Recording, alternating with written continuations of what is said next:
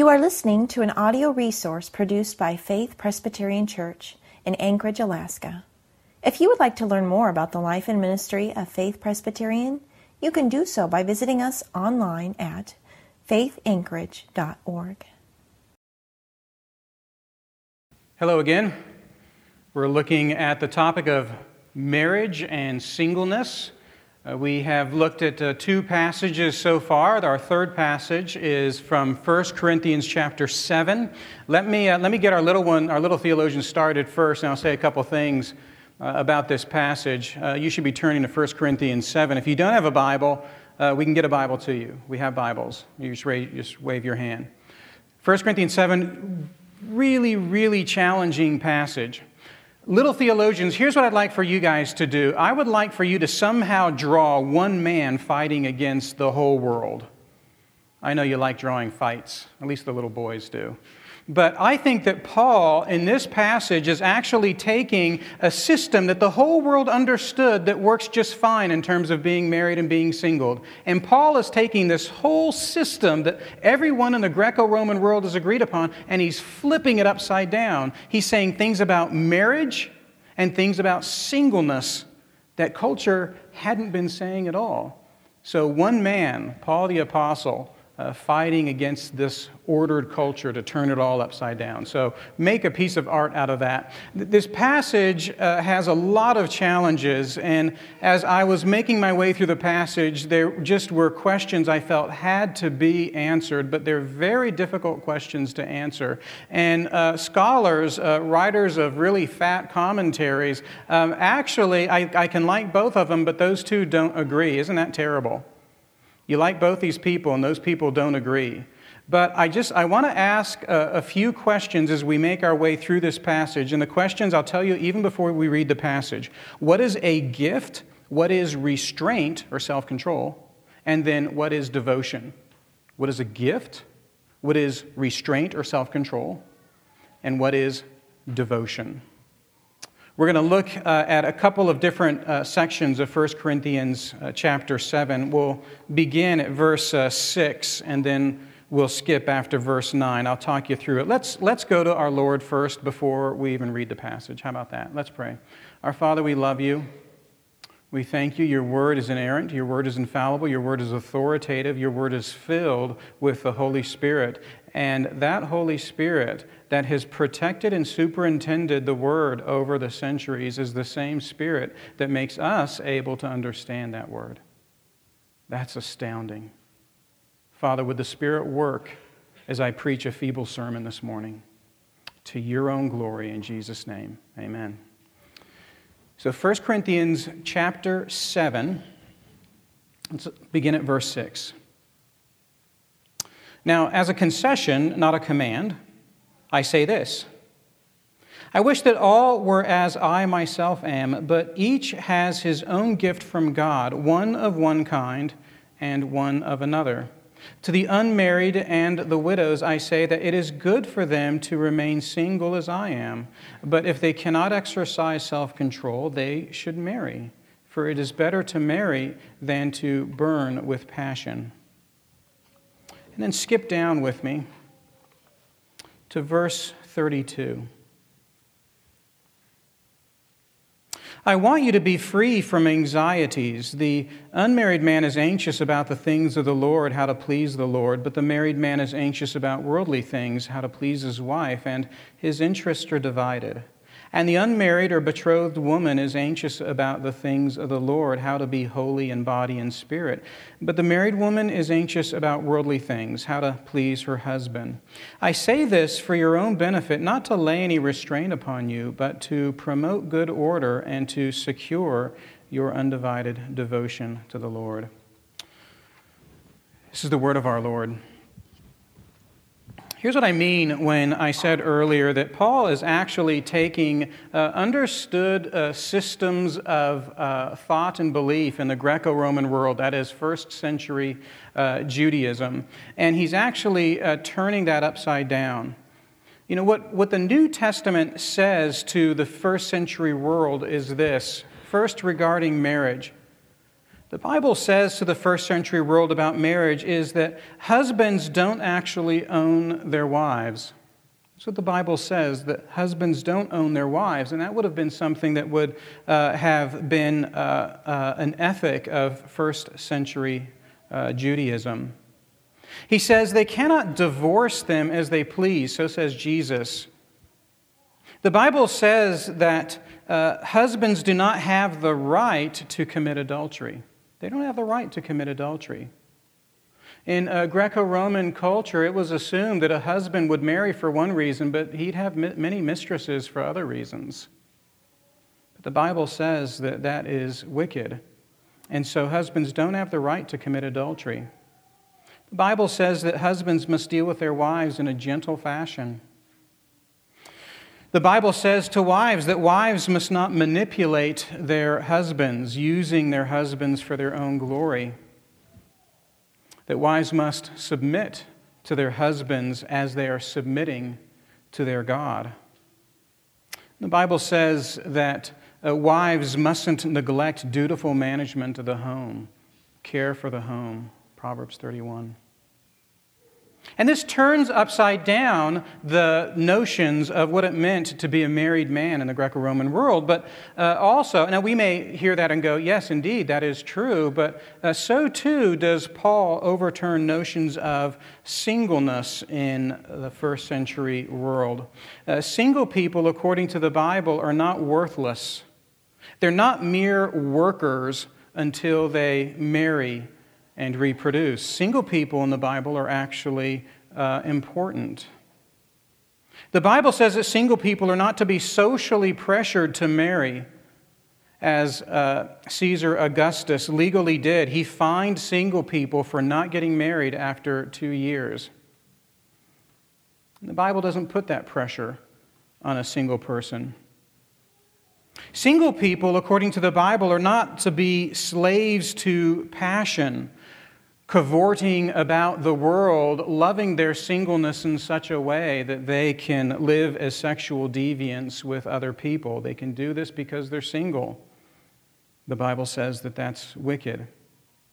The Bible also protects single people so that single people aren't simply individuals that can be used by someone else. You're single, therefore I can take sexual advantage over you. The Bible also says that single people do not have permission to be utterly self-seeking. They can't remain single simply for the purpose of loving themselves. And the Bible says that single people ought not be ignored to die in loneliness, as widows often were in the first century world. And I think that this is the first step to understanding what Paul's after in 1 Corinthians 7. That just as the Bible overturns notions of marriage, so too does the Bible overturn notions of singleness in the first century world.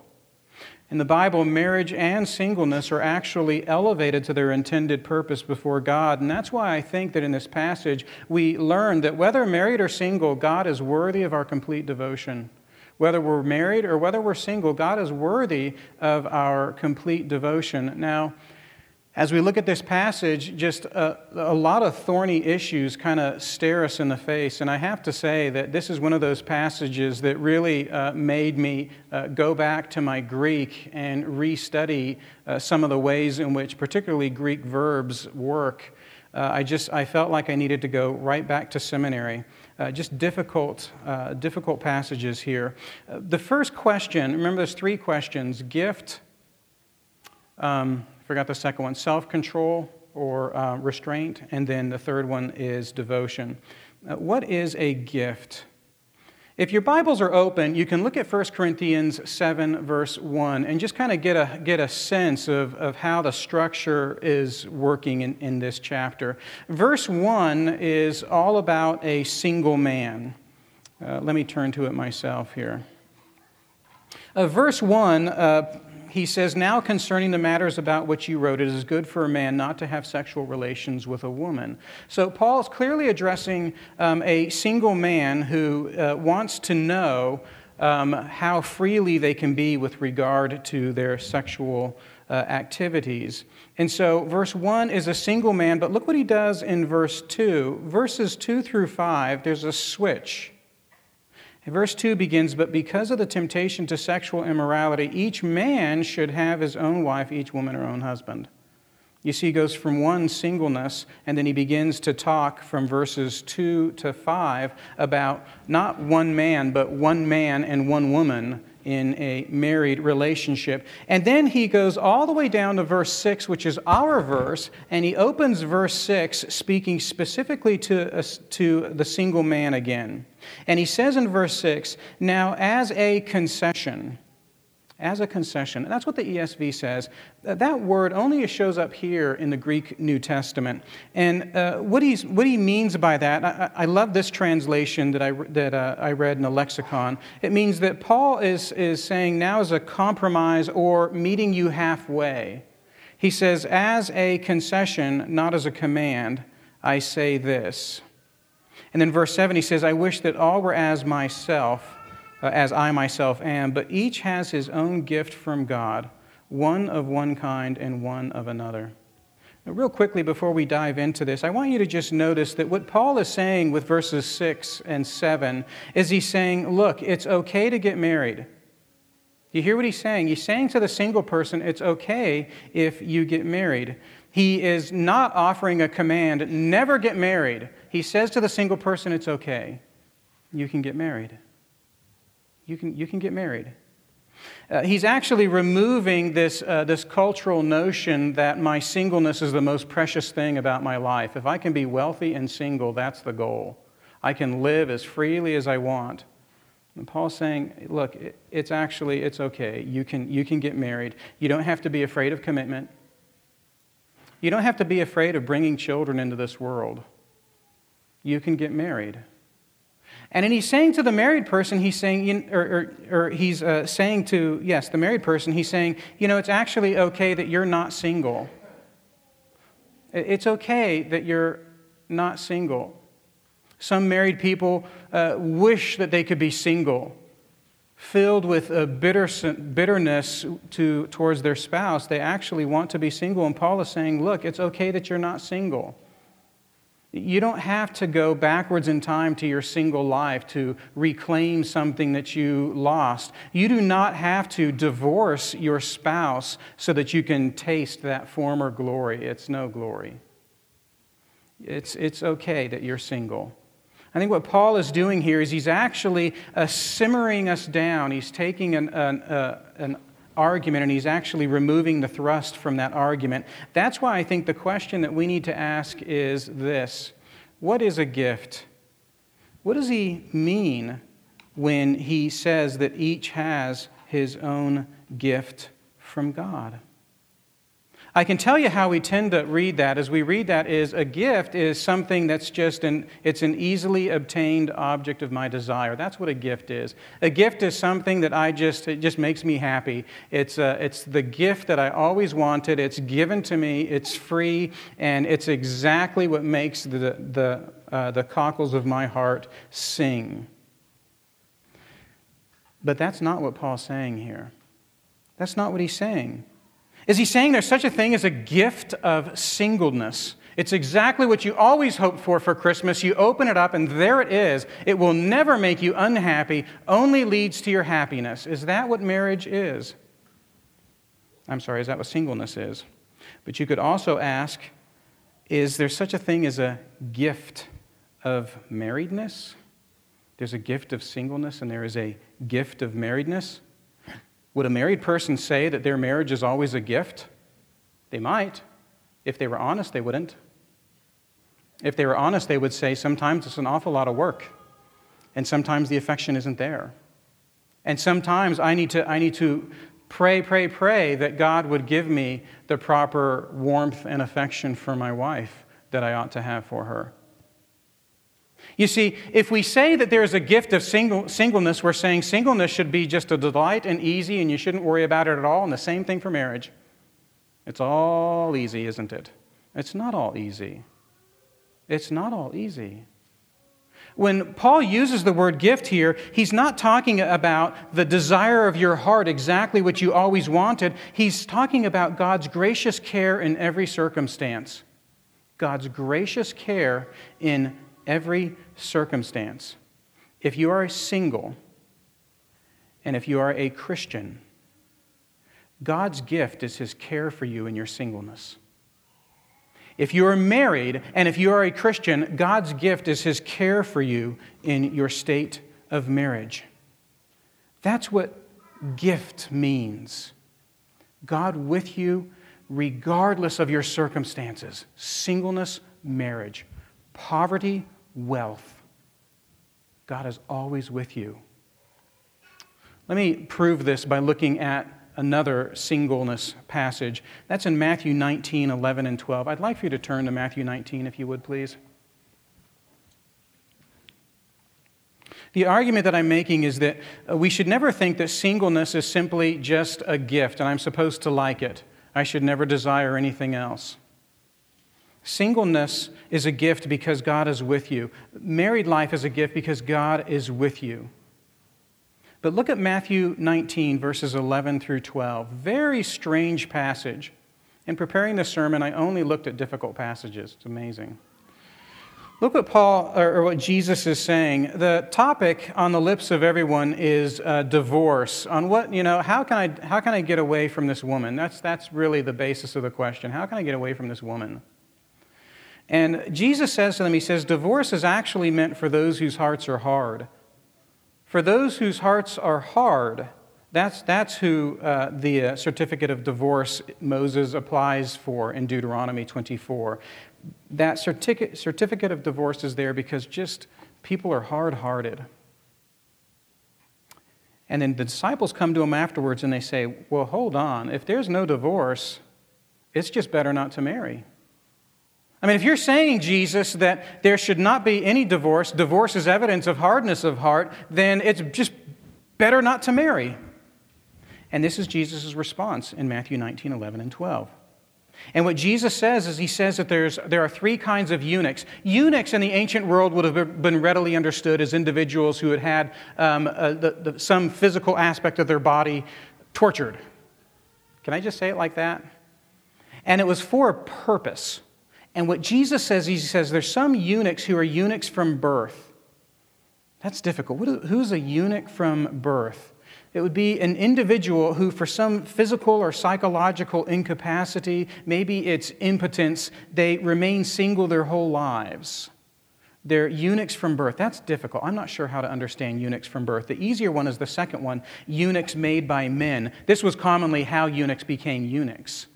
They would be made eunuchs by others so that they might then work in the royal household and care for the royal possessions, but they would be made eunuchs so that they wouldn't have this fearsome desire to steal and run away with all the possessions. They would be a bit more docile. And so some eunuchs were eunuchs made by men.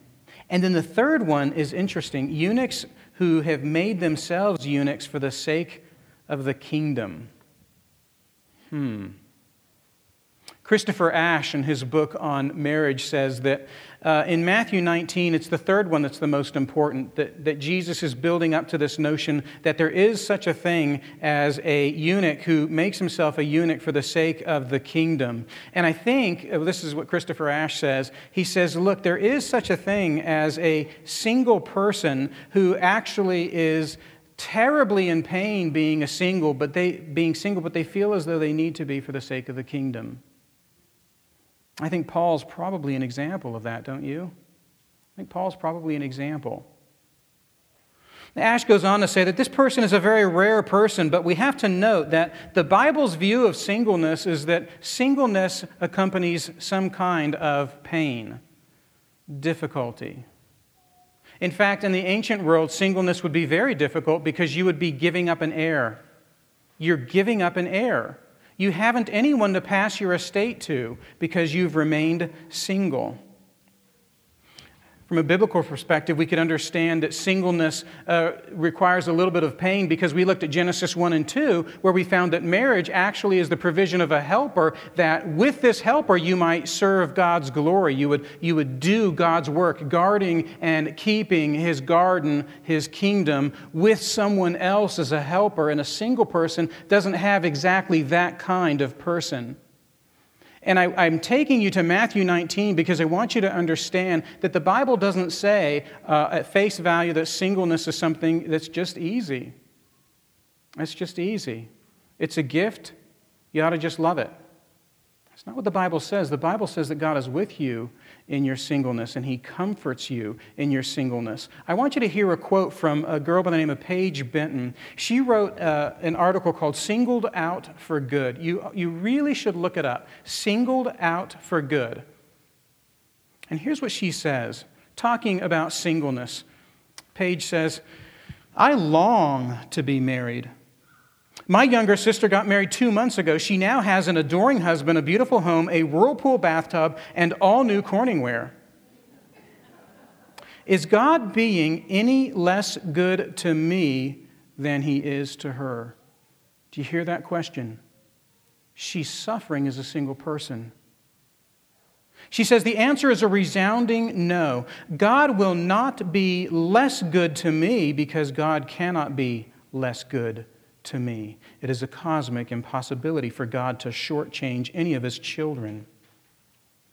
Paige goes on. She says, "I'm not single because I'm too spiritually unstable to possibly deserve a husband, nor because I'm too spiritually mature to possibly need a husband. I'm single because God is so abundantly good to me, because this is His best for me. It is a cosmic impossibility that anything could be better for me right now than being single." That is what 1 Corinthians 7:9 or 7:6 is about. The gift of singleness is a reminder that even in that singleness, God is with you. That you're not missing something, and if you get that something, then God will be with you in a more powerful way. This is why the world of Paul's day was turned upside down by this.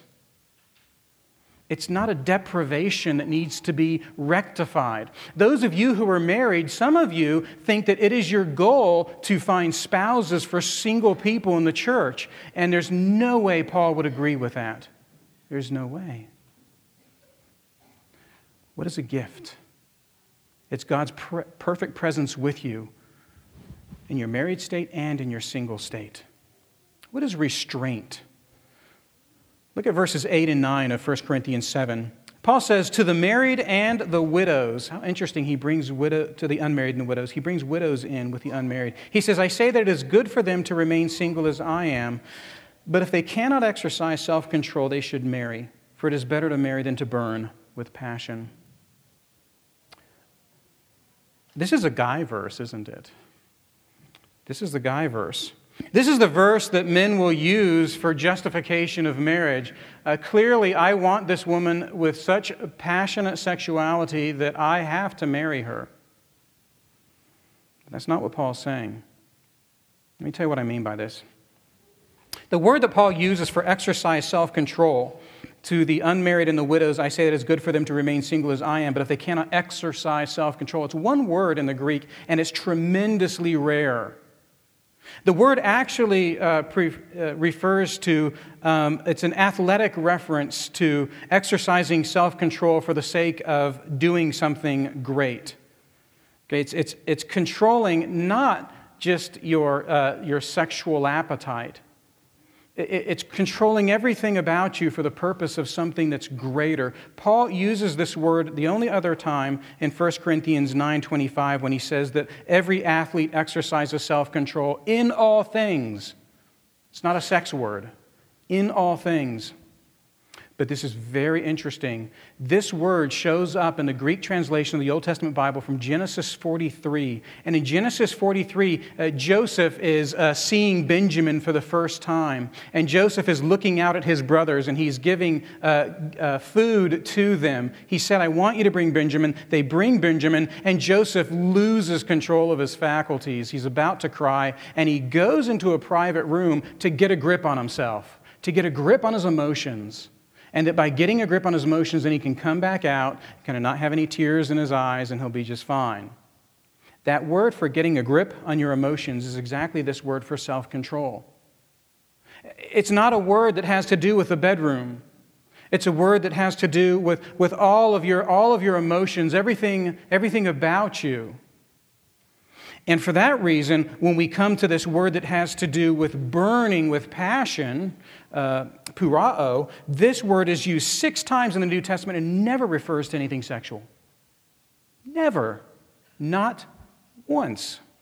So when Paul says, for it is better to marry than to burn, with passion, by the way, is not in any manuscript. It is better to marry than to burn. I don't think Paul is talking about burning with lust. I don't think it's lust.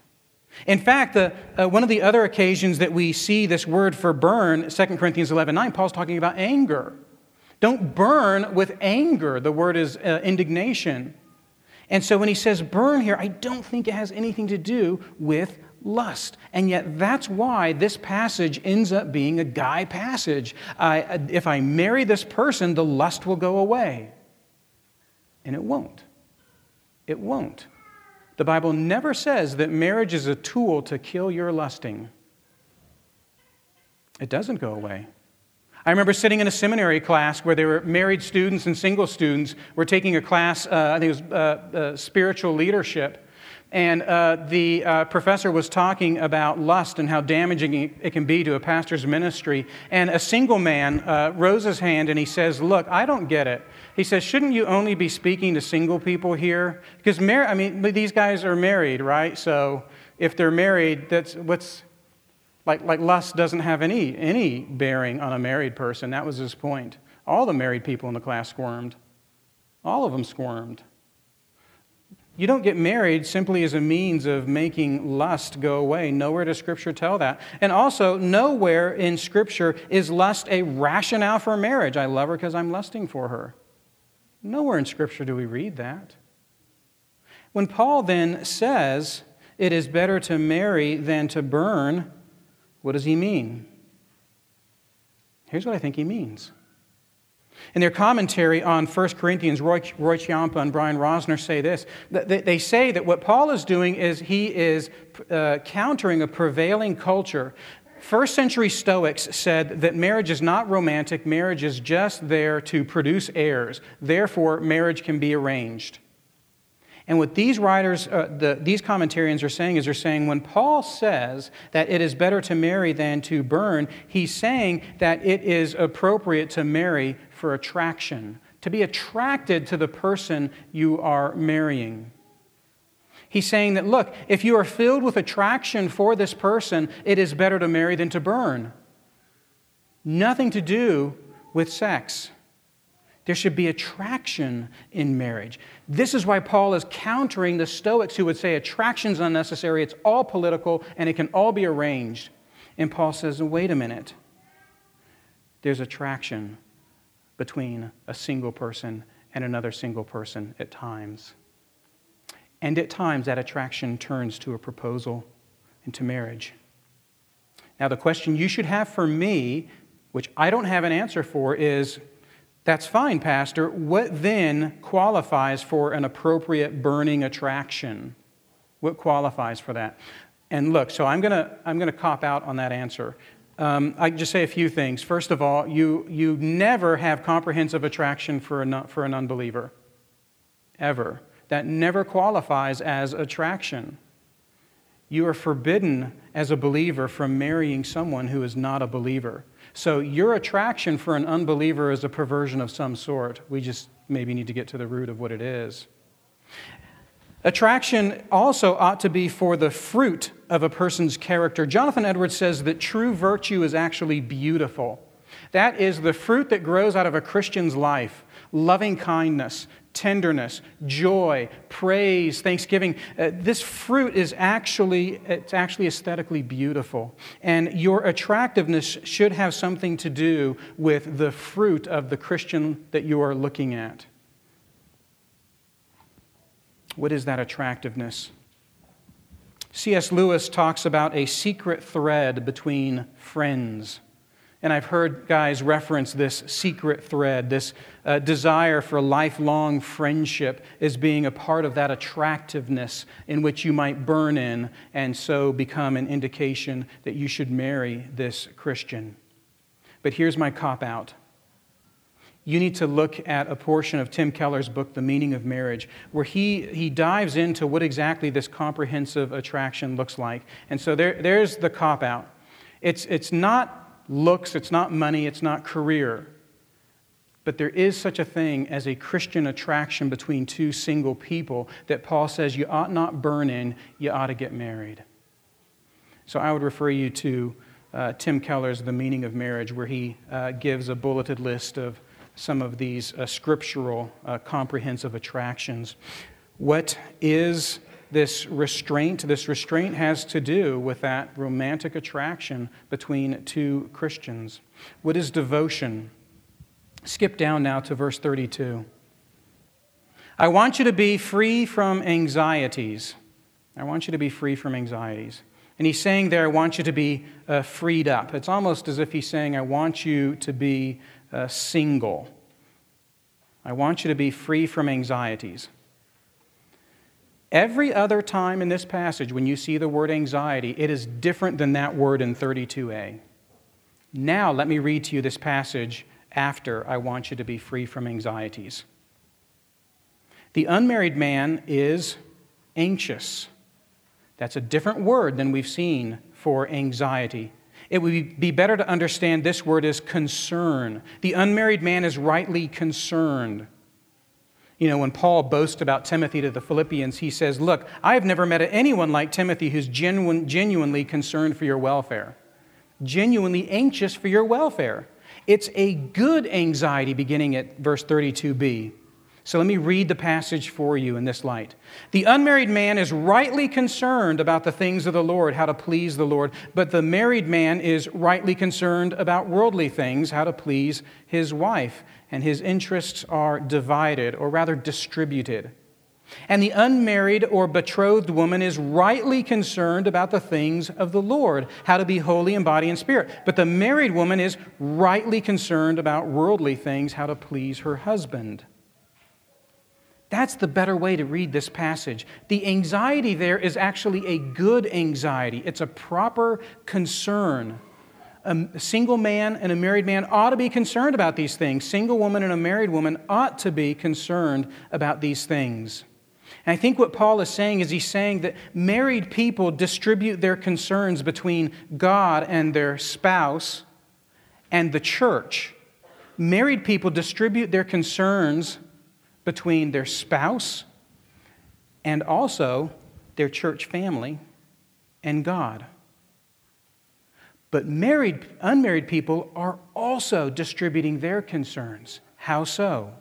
Well, Paul says throughout 1 Corinthians, he says that all of us are to be mindful of the lives of our brothers and sisters in the church. So it means an unmarried person will distribute their concern between God and their church family. Everyone is distributing their concern, their love, their devotion to God. It's all being distributed in a certain way. Married people and single people both do this. Let me ask you this. Are you distributing your concern between love for God and love for neighbor? When you're loving your neighbor, are you taking some of the devotion from God? And when you're loving God, are you taking some of the devotion away from love for neighbor? Absolutely not. Absolutely not. Instead, your love for God actually fills you with compassion for your neighbor. Your love for God fills you with compassion for your spouse and for the church. Your love for God as a single person fills you with compassion for the church. This is always the case. And what Paul is saying to us is he's saying that whether married or single, God is worthy of our complete devotion. It just ends up being distributed in a slightly different way, but it's still complete devotion to God. Single person. If you are not devoted to God, you will never understand how to live as a single person.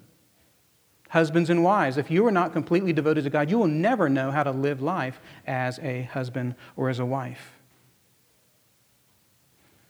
The devotion is always to God, whether you are married or whether you are single. Let me tell you what I think this means, and we'll finish up here. Marriage and singleness, out of the gospel of Jesus Christ, both become occasions for devotion to God. That Jesus crushes certain social stigmas so that in his gospel, marriage and singleness both become occasions for devotion to God. 3 examples, and I'll pray. The gospel tells me that I don't have to measure myself based on my works. I'm loved through grace. Everyone here who's a Christian ought to understand that. The gospel tells me that I don't have to measure myself based on my works. Despite my sinfulness and my filth, I am loved by God. I have all of his affection. But let me say 2 more things. The gospel tells the single person that they don't have to be married to be worthwhile. The gospel tells a single person that finding a spouse is not their end-all goal, that they're already married. Christian attraction may come, it may even be rebuffed, it may be painful, but your true spouse in the gospel of Jesus will never leave you. That's what the gospel says to the single person. The gospel tells me as a married person that my marriage will never in any way demote God's love for me.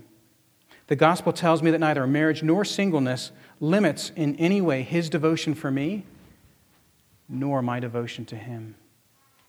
Husbands and wives, if I can deter just a little bit and tell you, the most important thing that you do, husband, the most important thing that you do, wife, is grow in devotion to your Heavenly Father. That's the most important thing about your marriage. The most important thing about your marriage is not providing money for your kids. It's not paying college tuition. It's not making your wife happy. It's not placing all of your hope in your children. The most important thing for you, husband, and you, wife, is your devotion to God. And it's out of that devotion to God that those other things are tended to. These 3 things. The gospel tells me I don't have to measure myself based on any works. I'm loved through grace. The gospel tells the single person that they don't have to be married to be worthwhile, and that finding a spouse does not need to be the end-all goal of their life. And the gospel tells me that neither marriage nor singleness will limit in any way my devotion to God. Well, let's pray in closing and install Mr. Sojier. Our Father, we thank you for speaking to us in your word. These are difficult passages. Where I've butchered it, your Spirit will cover that up. We pray, Father, that you would draw us deeper into your word, that we would understand how it is that the gospel can reach very diverse people and very diverse statuses, single people and married people. We're thankful for the gospel that reaches us wherever we are. In Jesus' name, amen.